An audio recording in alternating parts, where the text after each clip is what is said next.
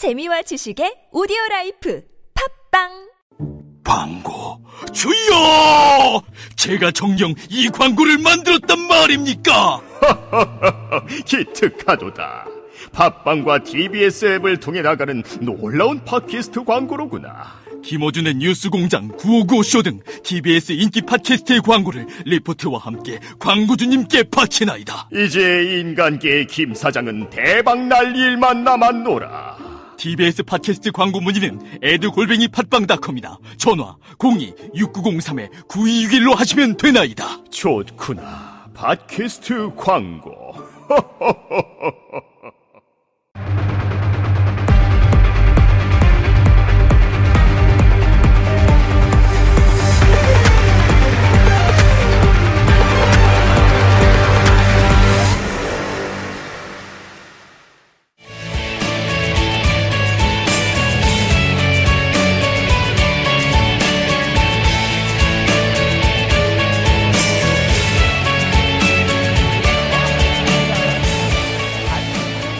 정봉주의 품격시대 2부 시작하겠습니다. 저희는 지금 광화문 촛불 집회 현장에서 저희 중계차 앞을 가득 메운 20만 시민과 함께 생방송으로 진행하고 있습니다. 네, 오늘 13차 촛불 집회네요. 벌써 오늘 13차 촛불 집회에서는 박근혜 대통령의 즉각 퇴진 및 조기 탄핵, 그리고 이재용 부회장, 삼성 이재용 부회장의 구속영장 기각 규탄을 주제로 집회가 열리고 있습니다. 오늘 역시 지난 주말과 마찬가지로 상당히 춥습니다. 그런 가운데 이렇게 많은 분들 함께 해주셔서 감사드리고요. 이재용 부회장의 구속영장 기각으로 많은 분들이 실망하셨겠지만 저희가 오늘 또 1시간 동안 조금 더 희망을 드리는 내용으로 꾸며보도록 하겠습니다. 예, 이재용 부회장의 영장이 수요일날 기각됐다고 해서 예. 죄가 없어진 것은 아닙니다. 다만 구속 수사할 사유가 없다라고 조희연 판사가 자기 마음대로 결정을 한 거고요.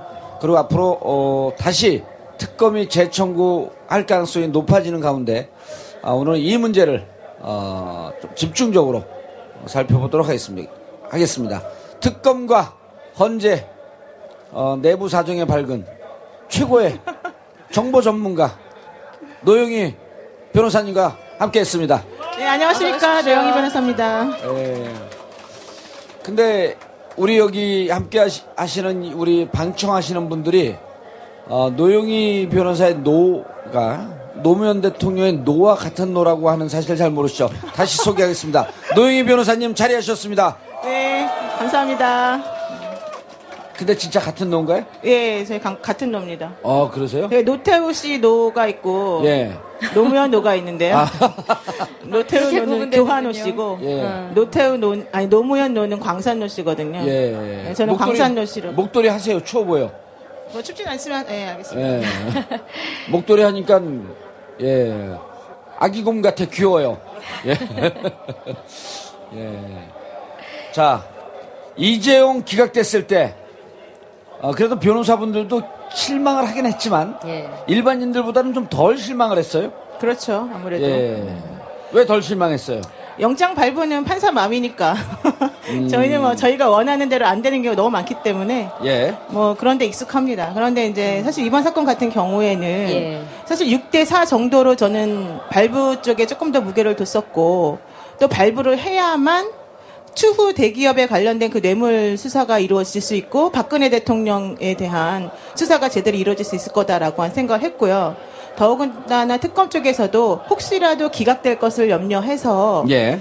그 뇌물과 관련된 혐의 사실만 그 영장 청구 사실에 적시하지 않고 횡령이라던가 국회에서 위증이라고 하는 너무너무 빼도 박을 수 없는 그러한 범죄 사실까지 같이 집어넣는 거거든요. 예. 그러면은 뇌물죄는 설령 문제가 될 수 있다 하더라도 나머지 범죄가 매우 중대하지 않습니까? 예. 특히 이제 횡령 같은 경우에는요, 이 특경가법 횡령죄가 만약에 인정이 되게 되면 5년 이상 무기징역까지 가능한 범죄라서 삼성 측에서도 뇌물죄에는 5년 이하예요. 사실은 그렇죠. 얼마를 5년 주었더라도 이하 2천만 원 이상의 벌금. 예, 그래서 그거는 그렇게 무게를 두지 않았고 사실은 횡령으로 만약에 이게 범죄 사실이 인정이 돼가지고 문제가 생기면 큰일 난다라고 하는 그런 기류가 있었거든요.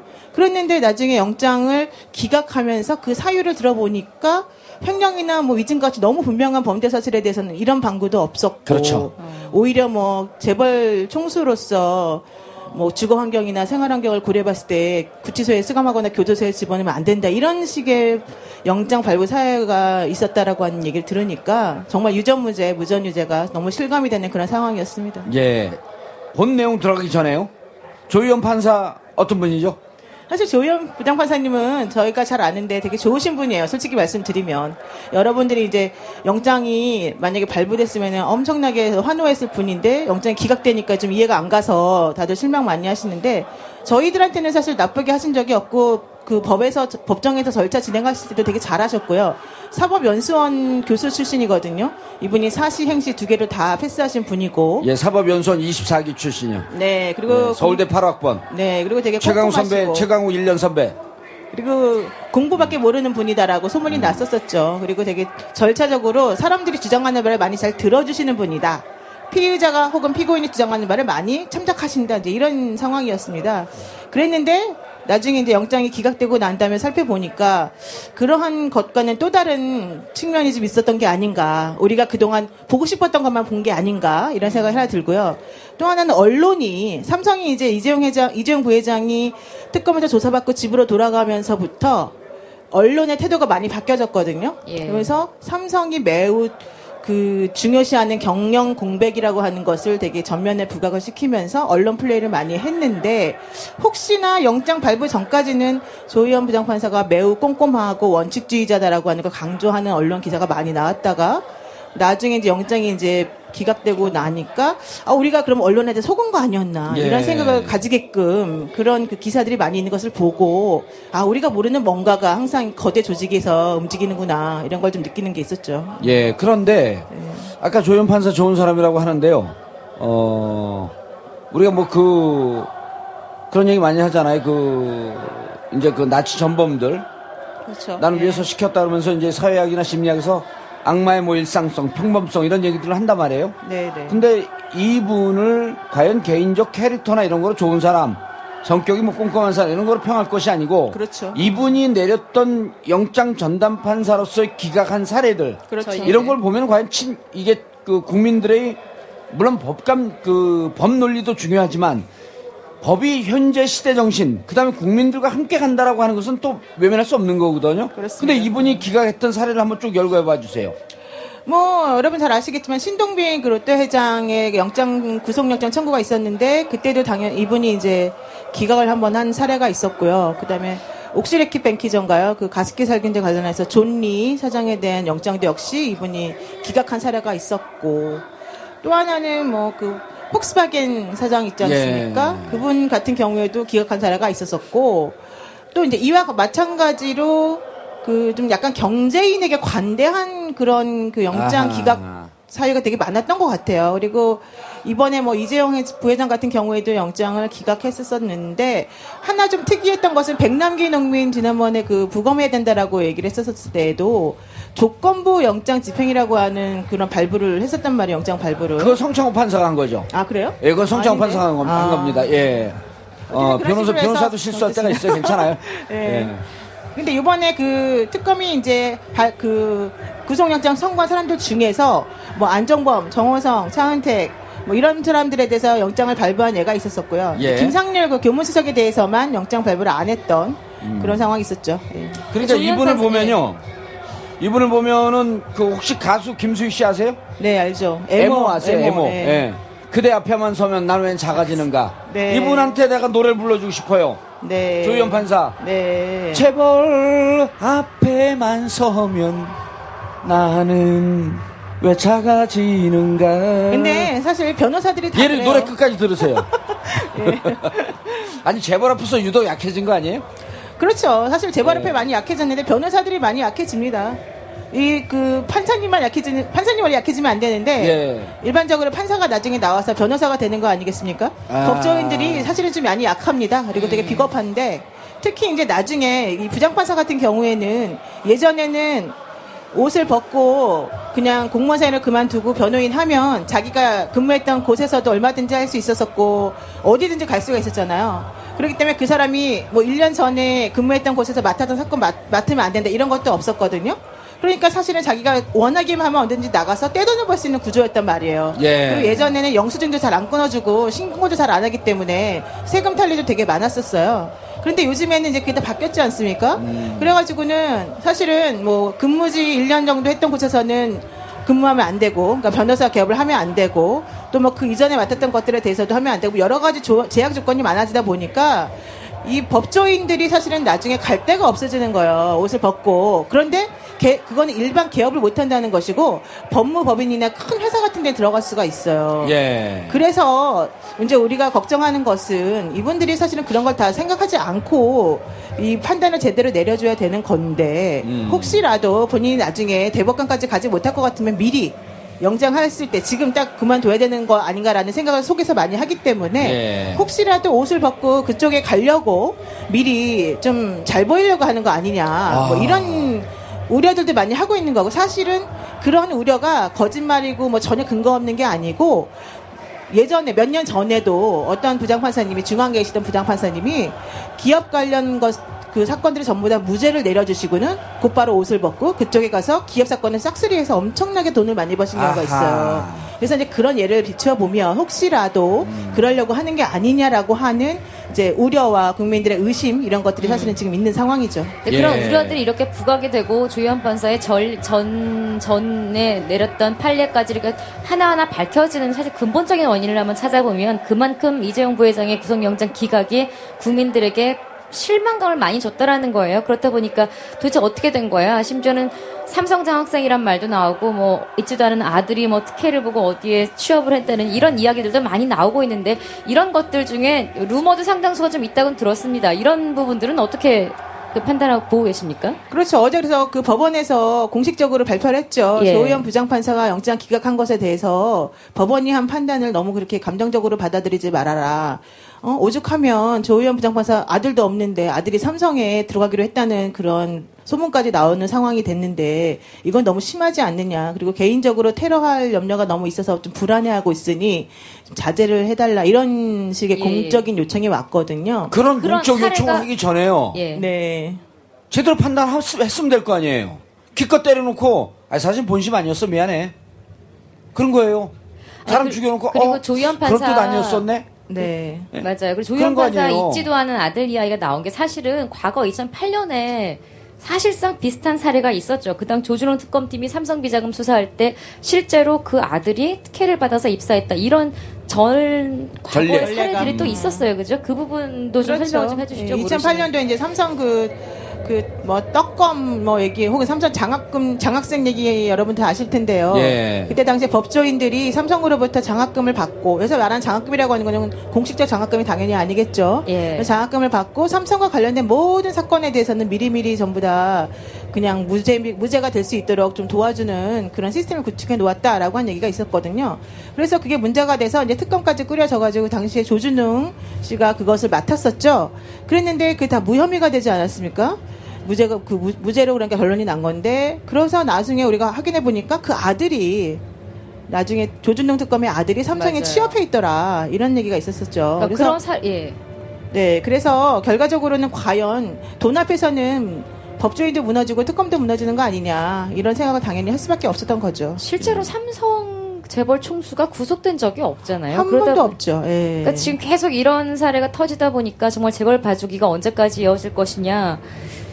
와, 정말 이 부분에 대해서는 언제쯤 이게 변화가 있을까요, 우리나라에? 그러니까 지금 이건희 지금 이제 아프시다고 그러는데 이건희 회장 같은 경우에도 예전에 용인 에버랜드 전환사채 불법 편법 징역 사태가 이제 터지면서 횡령이다라고 해서 이제 문제가 커졌지 않았습니까? 예. 그런데 그 사건도 제가 봤을 때 조금 이해가 가지 않게 그냥 전체적으로는 다 거의 무혐의 내지는 무죄가 나오고 그냥 아주 특정한 몇 개 사례에 대해서만 조금 횡령이 인정되면서 불구속 집행유예 이런 게 나왔고요. 사실 현재 지금 이재용 부회장의 재산이 증여받은 재산이겠죠. 당연히 아버지로부터. 그게 10조 정도 된다고 하는데 사실은 16억밖에 세금을 내지 않았고. 그렇죠. 60억 8천 증여받은 거에 대한 세금 16억만 네, 냈었죠. 근데 결국 그게 지금 이제 10조 상당으로 이렇게 뻥뻥 튀어서 올라갔다 이런 얘기가 있는 거고. 또 하나 어제 나온 뉴스 중에 하나는 286억 원인가를 돌려받게 되어 있다. 이재용 부회장이 조사해서 어디에서요? 세금으로 냈던 거를 돌려받게 됐다. 그러니까 세금 반환 소송을 세금 환수. 했었는데 거기서 돌려받는데 몇백억을 돌려받게 됐다는 거예요. 그러니까 물론 그 법리에 맞춰서 당연히 판단했겠지만은 우리 여러분 아시다시피 세금 우리 정말 10,000원, 20,000원 안 내도 맨날 독촉장 달라고 그러지 않습니까? 근데 이분들은 돈을 내도 다시 돌려주는 그런 구조가 되니까 참 뭐라고 말을 할 수가 없는 상황이 된 거죠. 우리 본격적으로 법리를 좀 따져봐야 되는데 들어가기 전에 노영희 변호사님. 네네. 지난주는 영하 11도였었어요. 지금도 체감 온도가 한 5도는 훨씬 넘어가는데 광화문 현장에 이렇게 많은 분들이 지금도 계속 나오시는 거 보고 어떤 생각 드세요? 저는 정말 제가 부끄럽습니다. 법조인의 한 명으로서 우리 법조인들은 사실 이렇게까지 열심히 나오는 사람은 정말 별로 없어요. 그리고 다 열심히 나오세요. 법조인들도. 나오는데 그렇게 많이 안 나와요. 요즘에 변호사들만 2만 명이 넘었고 뭐 판검사 다 합치게 되면 더 많을 텐데 사실 그 사람들 중에서 광화문 나와본 사람 몇 명이나 되겠습니까? 그냥 방송 나가서 떠들고 뭐 그래 신문에다 뭐 좀 기고하고 이런 거 하고 또 자기네끼리 모여서 3, 4, 5 밥 먹으면서 얘기는 하더라도 이렇게 실제 나와가지고 행동한 사람 별로 없는데 그래놓고는 이 사람들이 만들어 놓은 이 전국에 대해서 마치 자기네들이 무슨 기여한 것처럼 얘기하는 경우가 많아요. 근데 저는 여기 나와서 너무 부끄러움을 많이 느꼈고 여러분들한테 감사한 마음을 많이 느끼고 있습니다. 정말 고생 많이 했습니다. TBS 방송 매주 하잖아요. 네네. 이렇게 많은 분들 계속 나오고 계세요. 그러니까요. 그거 왜 그런 거예요? 교수님이 예뻐서? 저는 오늘 나왔어요. 오늘. 저는 느닷없는 아재 개그를 날리고 계세요. 아줌마 개그로. 줌마 개그. 그런데 우리 방송하는 와중에 지금 해외에 계신 분이 카톡을 보내와갖고 좀 알려달라고 지금 하얼빈의 안중근 거사 현장을 답사하고 계신 분들이 한 70여 분이 송화강 근처에서 여러분들이 촛불을 들고 있는 그 시점에 자신들도 촛불을 들고 촛불 대열에 동참하고 있다. 이런 말씀 막 전해왔어요. 그리고 어제 이분들이 안중근 거사 현장에서 님을 위한 행진곡을 부르면서 함께 눈물을 흘렸다. 지금 한 20도가 넘는 데입니다, 영하. 그 추운 지역에서 여러분과 함께 촛불을 들고 있습니다. 대한민국에서 계시는 분들 힘내십시오. 라는, 전갈이 왔습니다. 여러분 박수 한번 보내주시기 바라겠습니다. 또 이런 얘기 들으니까, 좀 더 또 힘이 나네요. 여기가 추운데도, 그죠? 하던 이야기 조금 더. 자, 영장 기각 사유인데요. 영장 기각 사유, 아까 잠깐 말씀하셨다만, 이제 영장 청구를 하면서, 사실은 특검에서 전략을 제대로 세우고 들어갔지 않습니까? 그렇습니다. 뇌물죄. 그럼 뇌물죄도 직접 공유한 것과 제3자 뇌물죄. 그걸 이제 그 안에 묶었고, 430억이죠. 그럼 두 번째가 회사의 기금을 빼서 비대기나 최순실 회사에 직접 쏘아준 것은 이것은 횡령이다. 220억 약속을 했고 실질적으로 건너간 것은 약 96억. 이 부분에 횡령에 해당하는 거다. 그러니까 횡령죄 놓고요. 그리고 분명하게 국회에서 나는 모른다. 비덱스버스 모른다. 키스버스 모른다. 최순실 모른다라고 한 부분이 분명히 그 전에 알고 진행된 것으로 확인이 되고 있고 그런 증언이 있으므로 위증죄 이 3개를 놓았어요. 그렇죠. 그런데 법원에서는 하나에 대해서만 소명을 했어요. 그건 어떻게 생각하세요? 횡령과 이런 걸 얘기를 안 해도 되나요? 그러니까 이제 법원에서는 영장을 기각하는 사유로 제일 중대한 것이 범죄 사실에 소명이 없다. 즉 특검이 제출한 증거만으로는 이 사람이 유죄다라고 하는 것에 대한 확신이 없으니 너는 무죄다 이런 말을 하고 싶었던 것 같아요. 그러니까 영장 기각 사유를 우리가 보면은 법리상 다툼의 여지가 있다라고 이제 판사님들이 얘기를 하시는 부분이 있거든요.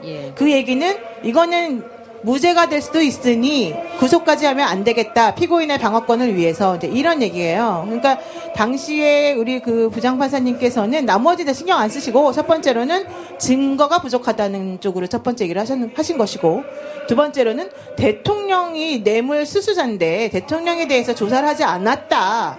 그러니까 이거는 조사가 미진하다라고 얘기를 한 거예요. 근데 여러분 알다시피 뇌물죄에서 돈을 주었다라고 한 사람도 없고 받았던 사람도 없는 게 원래 일반적으로 뇌물죄 아닙니까? 여기에서 뇌물 수수자에 대해서 조사가 안 됐기 때문에 뇌물 공여자에 대한 구속을 안 한다? 이런 일은 사실 없어요. 대부분의 경우에는 뇌물 수수자나 공여자나 전부 다 부인하기 때문에 예. 뇌물 공여자를 구속을 먼저 해서 확실한 증거를 잡아서 뇌물 수수자를 잡겠다라고 하는 게 일반적이고 그때 당연히 뇌물 공여자를 구속하는 데 있어서 수수자의 뭐 조사 여부는 중요하지 않습니다. 그렇기 때문에 그거 가지고 또 뭐 영장 발부 사유 혹은 기각 사유를 삼는 건 좀 이해할 수가 없고요. 제가 사실은 변호사로서 너무 놀랬던 것 중에 하나는 세 번째 사유였습니다. 뭐였냐면 주거 환경과 뭐 생활 환경을 고려해 봤을 때 영장을 발부할 수 없다. 이런 얘기가 있거든요. 주거 및 생활 환경 고려 좀 풀어 얘기해 줘 보세요. 아니 우리가 이제 대통령 그러니까 그 구치소 여러분 한 번도 안 가보셨죠? 한번 가보시면은 여긴 가보셨지만은 그거 제 얘기만 해요 자꾸. 아니요 정말은 저도 사실 이렇게까지는 안 가봤어요. 저도 피상적으로만 아는데 정말 가보면은요 되게 불쾌하고 힘든 과정이 많은데 더군다나 이제 거기는 생활 환경이 좋지 않지 않습니까? 식사를 한 끼에 1,440원인가? 아마 그 한 끼 식사 비용이 그렇게 책정되어 있고요. 먹을만 해요. 맛있어요. 그 다음에 이제 독방 같은 경우는 1.8평. 그리고 식판 같은 것도 자기가 밥 먹었으면 다 씻어가지고 내놔야 되고요. 독방이 아닌 이제 여러 명이 수용하는 곳이 있어요. 거기는 8명 정도 수용이 되는데, 거기 물론 교도소마다 약간 다릅니다만은, 그게 되게 좁은 데에서 있단 말이에요. 그리고 이제 화장실도 같이 있기 때문에 냄새나고 지저분하고 막 서로 막 서열도 있어요. 그 안에서. 그래서 그랬었죠? 이재용 회장은 들어가면요, 독방입니다. 네, 독방 각 사동에 1, 2, 3방이 독방입니다. 그래서 어쨌든 간에 그런 게 이제 사실 견디기가 어렵겠죠. 그러니까 이 영장 발부 판사님이 이렇게 우리나라 호텔에서 생활하고 이렇게 정말 최고급 생활만 하시던 분이 어떻게 구치소 같은 열악한 환경에 들어갈 수 있겠냐. 이 사람은 거기 가면 죽는다. 막 이런 생각 했던 것 같고, 얼마 전에 반기문 그 전 사무총장도 그랬잖아요. 한옥 체험하면서 나는 맨날 호텔에서만 살던 사람인데 화장실 하나밖에 없는 온돌방에서 살다 보니 너무 힘들었다. 그러나 나는 고생을 한번 해보겠다. 이런 말 했지 않습니까? 그 얘기 들으니까 너무 웃기지 않아요, 솔직히? 저는 그분 잘 모르지만, 좀 그런 거는 아닌 것 같은데, 어쨌든 간에 그런 거를 왜 영장 발부 부장 판사가 고려를 해주느냐. 저는요, 제가 변호사 된 지 뭐 얼마 되지 않고, 뭐 10몇 년 됐지만, 변호사 하면서 그걸 한 번도 본 적이 없어요. 아, 이런 사유를 본 적이 없다? 네, 그럼요. 아하. 그러니까 오죽했으면, 그 영장 기각 사유를 얘기할 때 공부 담당 판사가 있어요, 법원에는. 그 공보 판사가 이거 너무 창피하니까 이 얘기는 빼라. 그래가지고 처음엔 보도가 안 나갔다는 거고요. 특검에는 저 사유가 전달이 됐잖아요. 그럼요. 그러니까 특검이 화가 나가지고 그 기자들한테도 말을 해줬답니다. 이 영장의 기각 사유가 이러한 게 있는데 공보판사가 빼라 그랬다. 나 이런 거 본 적도 없다. 그리고 내가 보기엔 너무 어이가 없는 결정이다. 이렇게 말해줬대요. 그런데 더 웃긴 거는 언론사에서 그걸 알면서도 보도를 안 했어요. 처음에. 그래서 왜 그러냐 물어봤어요. 그랬더니 다 삼성으로부터 광고를 받아야 되기 때문에 기자들은 쓰고 싶어도 위에서 못 쓰게 한다는 거예요. 삼성에서 광고를 받아야 하므로 이 기사 쓰고 싶은데 못 썼다. 그러니까 오마이뉴스가 단독으로 쓴 거 아니에요? 그래서 오마이뉴스가 10시쯤에 단독으로 그걸 하나 냈는데 처음에 다음이나 네이버에 메인으로도 안 걸렸어요. 내가 확인해봤더니. 그래서 제가 다른 사람한테 몇 명한테 물어봤어요. 기자들한테. 그랬더니 기자들이 알면서도 모르는 듯이 뭐 얘기한 사람도 있었었고 그러다가 오마이뉴스 나갔다. 그 말을 하는 순간 그때부터 줄줄줄 쓰기 시작하더라고요. 그러니까 자, 알겠습니다. 그러니까 그 법원이 이렇게 말도 안 되는 얼토당통한 이유로 기각을 했어요. 그렇게 삼성 이재용 부회장을 감옥에 보내고 싶어하지 않았는데 좋습니다. 그건 조희연 부장판사의 판단이고 이제 그렇다고 해서 특검이 여기서 멈출 이유는 없는데 그렇죠. 중요한 건 이 사건이 터지면서 작년 10월 11월에 그리고 7월서부터 최순실 게이트가 시작될 조짐이 보이자 이재용 회장이 뭐라 그러냐면 사장단들에게 핸드폰 바꿔라. 그렇죠. 증거인멸의 지시 아닙니까? 그렇죠. 자, 이제 나와서 다시 2월 중순에 청구될 가능성이 있겠지만 지금서부터 다시 또 대책회의를 하면서 증거인멸에 들어가지 않나요? 그렇죠. 그러니까 증거인멸이라고 하는 게 사실은 그 이전에도 증거인멸이 있었다라고 하는 게 증거로 나와 있었는데도 불구하고 영장을 기각시켰는데 지금 특검이 걱정한 게 바로 그거예요. 새롭게 영장을 재청구해야 되는데 재청구한다고 해서 받아들여질 수 있을까? 첫 번째. 두 번째는 재청구할 때 그냥 옛날 거 그대로 내면 안 되지 않습니까? 새롭게 증거를 갖다 내야 되잖아요. 근데 지금 현재 이미 이재용은 나와가지고 곧바로 모든 혐의를 다 부인하면서 다 증거 없앴을 텐데 더더군다나 그것을 그럼 어떻게 할 것이냐? 새로운 뭐가 증거가 있냐? 이런 문제가 또 있는 거죠. 그래서 박상진 그 삼성전자 사장인가 그분이 왜 핸드폰에 있는 여러 가지 그 증거 메신저들 내용이나 이런 것들을 없애지 않고 회사 차원에서 없애라고 했음에도 불구하고 그것을 그대로 놔뒀느냐 핸드폰을 왜 안 없앴냐라고 하는 게 이제 내부적으로 문제가 됐다라고 해요. 그런데 아마도 그거는 삼성 이재용의 그 승계 구도와 관련해서 내부적으로 조금 라인이 서로 달라서 그런 게 아닌가라는 생각이 조금 들긴 합니다만은 어쨌든 간에 이번에 특검이 그래도 제일 중요하게 생각했던 거는 박원호 그 전 승마협회 전문가 그분하고 최순실 씨가 그 태블릿 PC 상으로 메일을 서로 주고받으면서 삼성에서의 지원에 대한 내용을 구체적으로 담은 그게 하나가 있었고요. 또 하나는 그 박선진 그 사장이 핸드폰에 보면은 클라우드 서비스에 녹스라고 하는 그런 자기네들끼리 메신저 사용하는 그게 있는데 거기에 내부적으로 이 삼성 지원과 관련되어 있는 것들에 대해서 전부 다 증거를 없애라 혹은 지원을 해라 뭐 이런 정도의 내용이 그 내부적으로 삼성전자 임원들끼리 있었던 것이 거기에 들어있었기 때문에 이번에 증거가 나왔던 거거든요. 그래서 아마도 그런 것들 플러스 나머지를 더 찾아서 이번에 영장 재청구하는 방향으로 가는 것이 맞지 않겠냐. 처음에는 제가 이제 특검한테 물어봤더니 처음에는 우리가 처음에 청구할 때도 힘들었잖아요. 여러 가지 압력이 너무 많아서. 그런데 결국 청구했지만 또 기각됐어요. 그래서 내성이 너무 심한데 여기서 만약에 아무 준비 없이 또 다시 청구했는데 또 기각이 된다. 그러면 정말 박근혜 대통령이나 최순실 씨에게 면죄부를 주는 셈이 되고 아직 끝나지 않은 사건에 대해서 특검이 무리한 과잉수했다라고 하는 식으로 넘어갈 수밖에 없기 때문에 그거는 좀 부담스럽다라는 얘기를 했단 말이에요. 초창기예요? 기각되자마자. 그러다가 이제 점점점 그게 아니고 여러분들이 이제 특검 힘내라 막 이런 응원도 많이 해주시고 어제 조윤선 김기춘 실장하고 조윤선 장관이 구속이 되고 나니까 조금 힘을 더 얻으셔서 이번에는 다시 한번 해보자라는 분위기를 좀 가고 있다고 해요. 그래서 아마도 오늘 내일 이번 주말이 좀 분수령이 될 것 같은데 제가 보기에는 혹시라도 뭐 알고 계신 게 있으면 좀 더 뭐 증거나 제보 같은 거 해주시기도 하고 또 하나는 좀 힘을 좀 실어주시면 이번에는 영장 기각되지 않을 그런 가능성이 좀 있지 않나 이런 생각이 좀 듭니다. 자, 이 기각되고 지금 이제 영장 청구된 사유를 보면요. 일각에서 이제 특검이 용기 백배해갖고 밀어놓지만 사실 법리구조상에는 문제가 있을 수도 있다라고 하는 비판이 있었단 말이에요. 그러니까 뇌물죄를 430억으로 했을 때 미르재단과 K재단에 준 202억은 뇌물죄로 가는 게 맞냐라고 하는 이런 비판도 있었지만 미르재단과 K스포츠재단에 202억 간 것이 뇌물죄가 맞다고 한다면 그 다음에 SK나 롯데, CJ를 같이 묶을 수 있는 기반이 조성되기 때문에 같이 밀어놓은 거 아니에요, 이번에는? 그렇습니다. 그럼 이번에 다시 넣을 때 좋다 그러면 직접 최순실한테 가는 것만 뇌물로 가고 그 다음에 횡령과 위증 부분에 대해서 좀 더 보강을 하고 그 다음에 그 바로 직전에 박근혜 대통령 미리 수사한 다음에 박근혜 대통령 수사하면서 나왔던 서로 이 뇌물죄에 해당할 수 있는 부분을 근거를 좀 보완하고 그 다음에 이번에 다시 들어가게 되면 이제는 성창호 판사한테 가는 거 아니에요? 조현 판사한테 또 가나요? 성창호 부장한테 갈 가능성이 높죠. 그렇죠. 그렇게 되면은 박근혜 대통령 조사하고 뇌물죄 액수를 좀 줄여서 횡령에도 그 증거 보완을 좀 하고 성창호 판사한테 가면은 또 다른 결과가 나올 수도 있는 거 아니에요? 근데 그러려면 오래 걸리잖아요. 박근혜 대통령을 언제 조사해서 언제 그걸 결정을 가지고서 해요? 뭐가 오래 걸려요? 5일서부터 명절 끝난 2월 10일까지 하고 그 다음에 2월 한 15일쯤에 누면 제가 보면 바로 그 구속영장 나올 것 같은데요? 아니 저번에도 특검 밝혔죠. 2월 초에 원래는 대통령에 대한 대면 수사를 해야 된다라고 말했으나 대통령이 만약에 이에 불응할 시에는 강제 수사할 수 있는 방법이 없기 때문에 어떻게 할 수 없을 것이다. 본인들도. 그러면 지금 현재 대통령 측 변호인하고 조율하고 있느냐. 그런 조율은 지금 현재 없다. 앞으로 어떤 식으로 해야 될지에 대해서는 지금 결정된 바가 없다. 이렇게 말했어요. 그런데 영장이 기각이 됐지 않습니까? 그러면 대통령 측에서 더더군다나 봐라 무리한 수사하면서 이재용 부회장에 대한 영장도 기각됐는데 내가 너네들을 어떻게 믿냐. 나는 절대 응할 수 없다라고 말할 가능성이 높아요. 그러면 대통령에 대해서 조사해가지고 영장을 청구한다는 건 제가 보기엔 좀 무리한 것 같고. 제가 변수가 있는 거 알려드릴게요.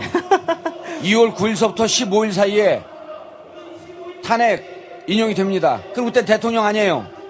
그럼 수사할 수 있는 거 아니에요? 그렇죠. 이제 그건 그때 가서 할 일이고 이번에 모르세요. 이제 오늘 내일 그것도 이제 나중 일이니까. 그건 나중 일이니까 오늘 내일 조금 좀 더 결정을 해서 이 두 분들이 짰나 왜? 아니 노 변호사님 저도 질문 드리고 싶은 게 있는데 그러니까 박 대통령 소환하거나 뭐 대질심을 하는 것들이 아무래도 기간적인 부분에 우리가 불확실한 게 너무 많잖아요. 네, 그래서 그렇습니다. 특검이 그렇잖아도 좀 실망한 국민들을 생각을 해서 그런 건지 모르겠지만 상황에 따라서 사실 이재용 부회장에게 재청구할 수 있다. 구속영장 발부로 그런 이야기를 밝혔었는데 오늘 최순실 씨를 부르겠다라는 이야기를 했거든요. 그래서 어쩌면 박 대통령을 직접 부르는 것보다는 최순실 씨를 불러서 이 뇌물 관련된 부분은 최순실 씨 증언이 만약에 확보가 된다면 그것만으로 가능한 것 아니겠습니까? 그래서 아마도 이재용 부회장을 다시 부르는 쪽으로 최순실 씨를 먼저 접근하는 것 아니냐 이런 해석들도 나오던데요. 그거는 뭐 너무 좋은 시나리오인데 여러분들 최순실 씨 지난번에 헌재 재판소에 나와가지고 대답한 거 다 아시잖아요. 그분은 제가 보기엔 대통령보다 수가 더 높은 것 같아요. 그 사람은요 오히려 특검한테 강압 수사한다고 아마 화를 낼 것이고 대답 절대 안 한다고 할 것이고 예전에 검찰에서 했던 수사 결과 같은 건 하나도 믿을 수 없다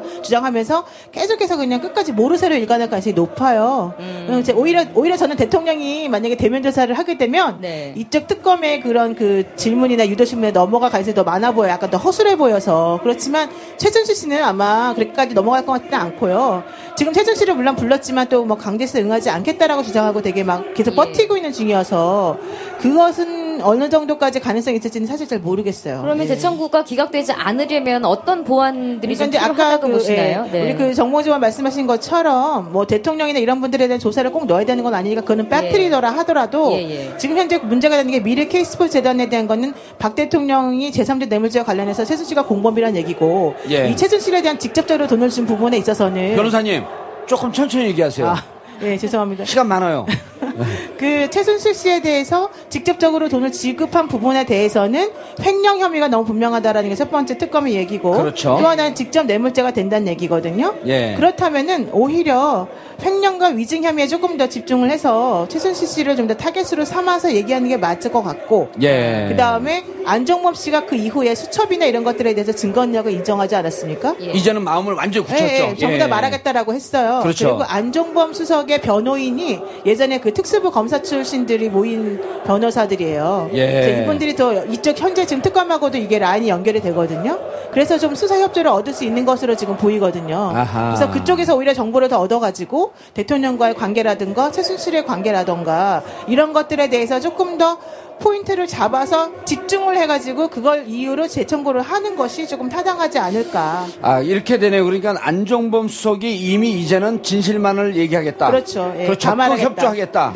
라는 입장을 밝혔기 때문에 미르재단과 K스포츠 재단에 대한 전체적인 풀스토리를 가장 잘 알고 있는 게 안종범이므로 그렇죠. 안종범 씨의 변호사와 안종범 씨가 갖고 있는 증거를 기반으로 해서 조금 더 보강 증거를 확보한 다음에 들어가는 게 맞겠다. 그렇죠. 왜냐하면 안종범 수석이 어제 그 법원에서 재판받을 때 나는 원래는 대통령을 위해서 묵비권을 행사할까도 생각해 보았으나 변호인단의 설득에 의해서 마음을 바꿨다. 이제 국민을 말하고, 위해서. 그렇죠. 그리고 내 수첩 17건에 대해서 전부 다 증거 동의한다라고 말을 했어요. 그러면 그 전에 이 사람이 왔다 갔다 했던 태도를 보였던 것을 전부 다 그만두고 이제는 모든 것을 다 말하겠다라고 했기 때문에 이런 경우라면 훨씬 더 증거가 더 많아지는 것이고 더 확실해지는 거거든요. 그렇게 된다고 한다면은 최순실 씨에게 직접 갔던 돈의 흔적, 그 다음에 미르 K스포츠 재단이 과연 대통령의 실질적으로 재단의 목적과는 달리 대통령과 최순실 씨의 사적 영역으로 돈이 들어간 것이다.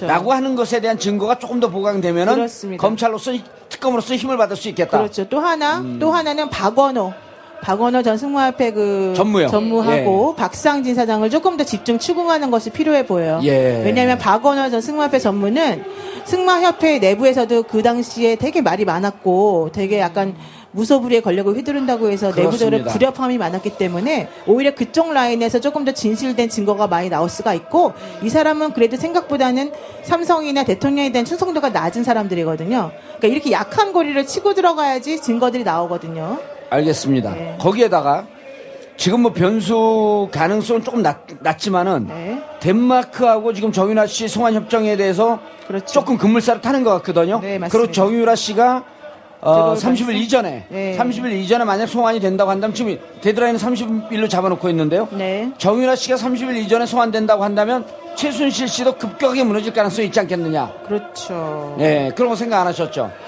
아니 생각은 했는데 미처 안 떠올랐죠? 네, 그거 조금 떠올랐습니다. 근데 자백하세요, 이제 자백. 네, 근데 네.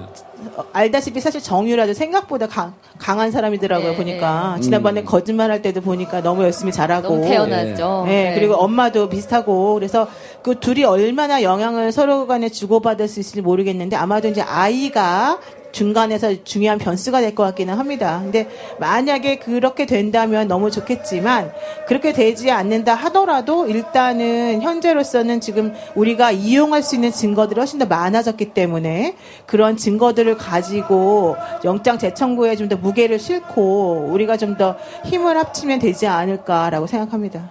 그러니까 제가 보기에는 지금 정유라 씨에 대한 보도가 이제 안 나오고 있거든요. 네. 그런데 막상 그쪽에 계속 관심을 갖고 추적하는 독립 PD들의 얘기를 들어보면 그렇죠. 덴마크 네. 쪽에서는 이미 송환에 대해서 긍정적으로. 입장을 굳힌 것 같고 네. 다만 이쪽에서 우리나라 특검에서 조금 더 조속하게 해달라고 하는 것에 대해서 조율 중인 것으로 알고 있다. 네. 생각 외로 30일 이전에 올 수 있다. 이게 마무리가 될 수 있을 것 같다. 이런 얘기를 하고 있단 말이에요. 근데 네. 오면 이제 둘이 말을 맞출 수 있는 시간이 없잖아요. 정유라 씨도 그렇고. 그렇죠. 그다음 이제 제일 중요한 거 이 정점에 서 있던 김기춘 씨가 무너졌단 말이에요. 네. 그래서 제가 보기에는 특검이 최순실 씨에게 끄집어낼 수 있는 게 조금 더 있지 않겠느냐. 정호성 씨도 지금 마음이 흔들리잖아요. 또. 그렇죠, 그렇죠. 예. 근데 저는 김기춘은 아직 안 무너진 걸로 알고 있고 무너졌어요.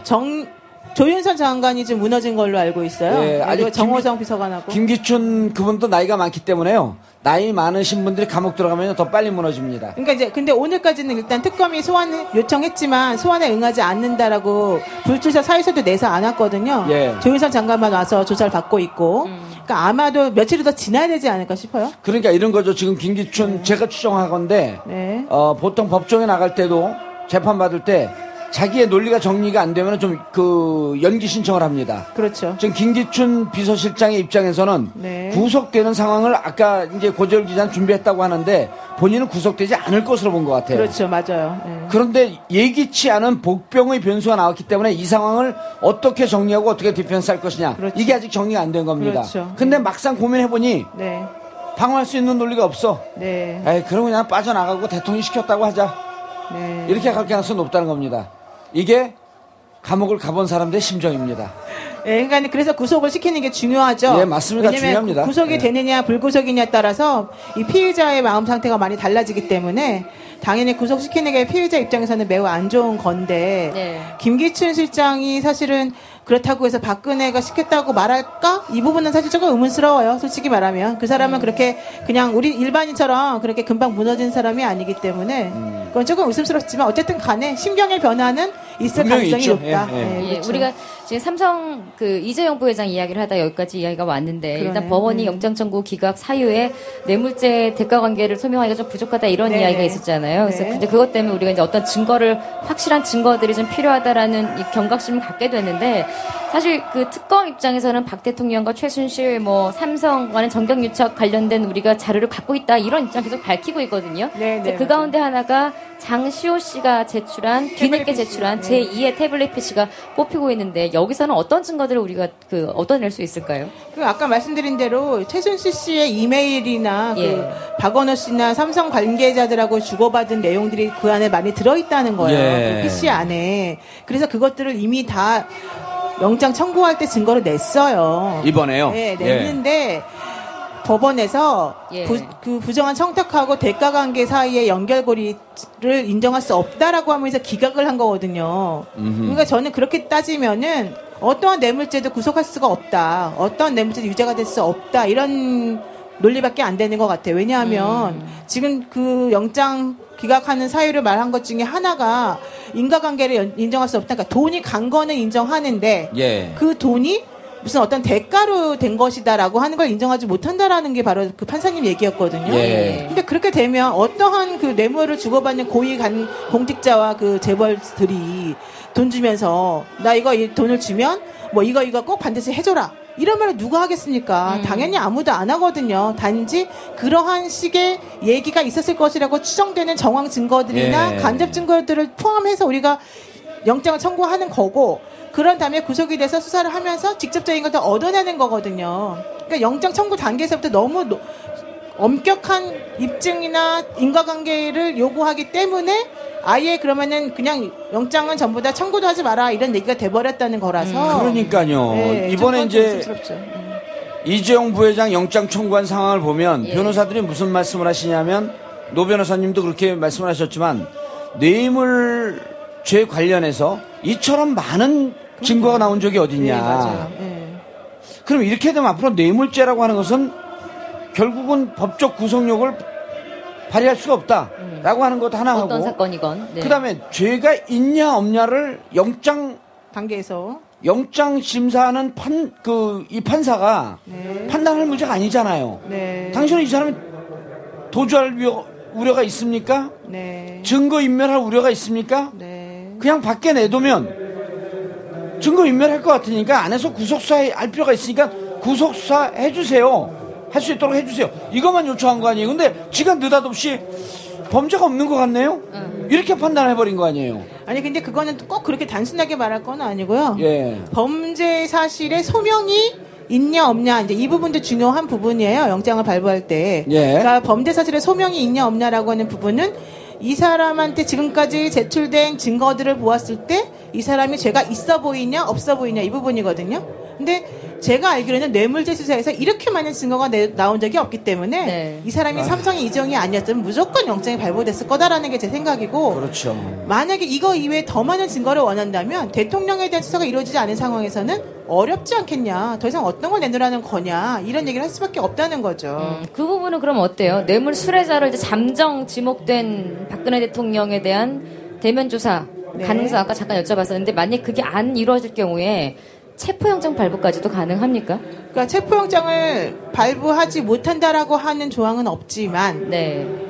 거부하면 대통령이 탄핵이 되지 않은 상황이라면 특검 입장에서 대통령에게 긴급 체포나 체포영장 발부를 요청할 수가 없을 것이고 예. 요청한다 하더라도 법원에서 영장을 발부해주지 않을 것이고 결론적으로 강제 수사는 어려울 것이고 예. 이제 이게 지금까지의 생각이라서 우리 정봉주 의원님 말씀하신 것처럼 탄핵 결정이 빨리 차라리 나서 이제 예. 기각되면 안 되겠지만 인용이 된다라고 하는 전제 하에 빨리 탄핵이 되어서 대통령에 대한 강제 수사도 가능하게끔 가야 되는 게 아닌가라는 생각이고요. 또 하나는 뇌물죄 관련해서 가장 중요한 게 전두환 노태우 대통령 때에 우리 그때 재단 만들면서 돈 막 갖다 주고 있잖아요. 네. 그때 당시에 뇌물죄란 어떤 것인지에 대해서 대법원 판결이 나온 게 있어요.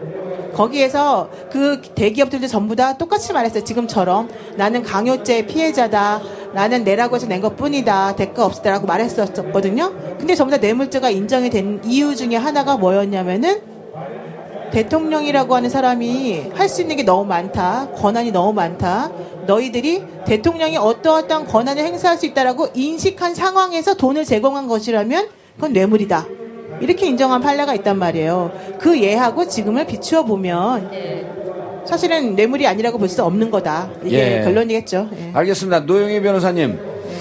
근데 이번에 그 조희연 판사가 영장을 기각하면서 결국 삼성의 주장을 받아들인 거 아닙니까? 그렇습니다. 그래서 삼성의 주장은 뭐였었냐면 나는 힘이 없다. 그렇습니다. 힘이 없는 대통령이 강요해서 돈을 줄 수밖에 없었다. 자, 그러면 삼성은 강요되었기 때문에 대통령은 직권을 남용한 거 아니에요? 그렇습니다. 그렇죠. 그러면 권한 남용에 해당하는 거 아니에요? 그렇습니다. 이번에 탄핵 사유 두 번째가 대통령의 권한 남용이거든요. 그럼 조희연 판사, 삼성의 변호사들은 뭘 주장한 거, 법원에서 뭘 인정했냐면 대통령은 권한을 남용했습니다. 그렇죠. 탄핵시켜야 마땅합니다. 이걸 얘기한 거 아니에요? 맞습니다. 그 부분은 그러니까 본인들이 빠져나갈 수 있는 통로를 만들어 놓으면서 우리가 뇌물을 준 것이 아니고 대통령의 강요에 의해서 준 것이다. 근데 만약에 대통령이 그럴 권한이나 힘도 없으면서 삼성한테 돈 달라라고 했으면은 공갈죄가 돼요. 공갈죄. 예. 그렇지만 대통령 그런 권한이 있는 사람이기 때문에 강요를 한 사람에 대해서 강요죄가 되는 거거든요. 예. 그러니까 삼성은 이래저래 본인들은 빠져나갈 수 있는 길을 만들어 놓고 이번에 그 본인들의 그 범죄 사실 관련 소명을 한 거라고 봐야 되겠습니다. 예, 그러면서 동시에 대통령 권한 남용에 그렇습니다. 빠져나갈 수 없는 그렇죠. 예. 덫을 놔준 네, 거고요. 네. 예. 네. 저희 정봉주의 품격시대 2부에서는 노영희 변호사와 함께 삼성전자 이재용 부회장의 영장 기각 관련해서 말씀을 나눴는데요. 참 답답하다 보니까 저희가 이야기하면서 톤도 높아지고 이랬는데 다음에 제가 노영희 변호사 모실 때는 좀 우리 시원하게 편안하게 좀 미소 띠면서 이야기할 수 있는 이런 소식이 좀 하루빨리 들려왔으면 좋겠습니다. 예, 그것은 이재용 부회장이 구속되면요 편안하게 얘기할 수 있어요. 뭐 우리가 복잡하게 얘기를 하세요. 시간 없으니까 빨리 이제 인사드려야 돼요. 오늘 나와주셔서 감사합니다. 네, 고맙습니다. 네.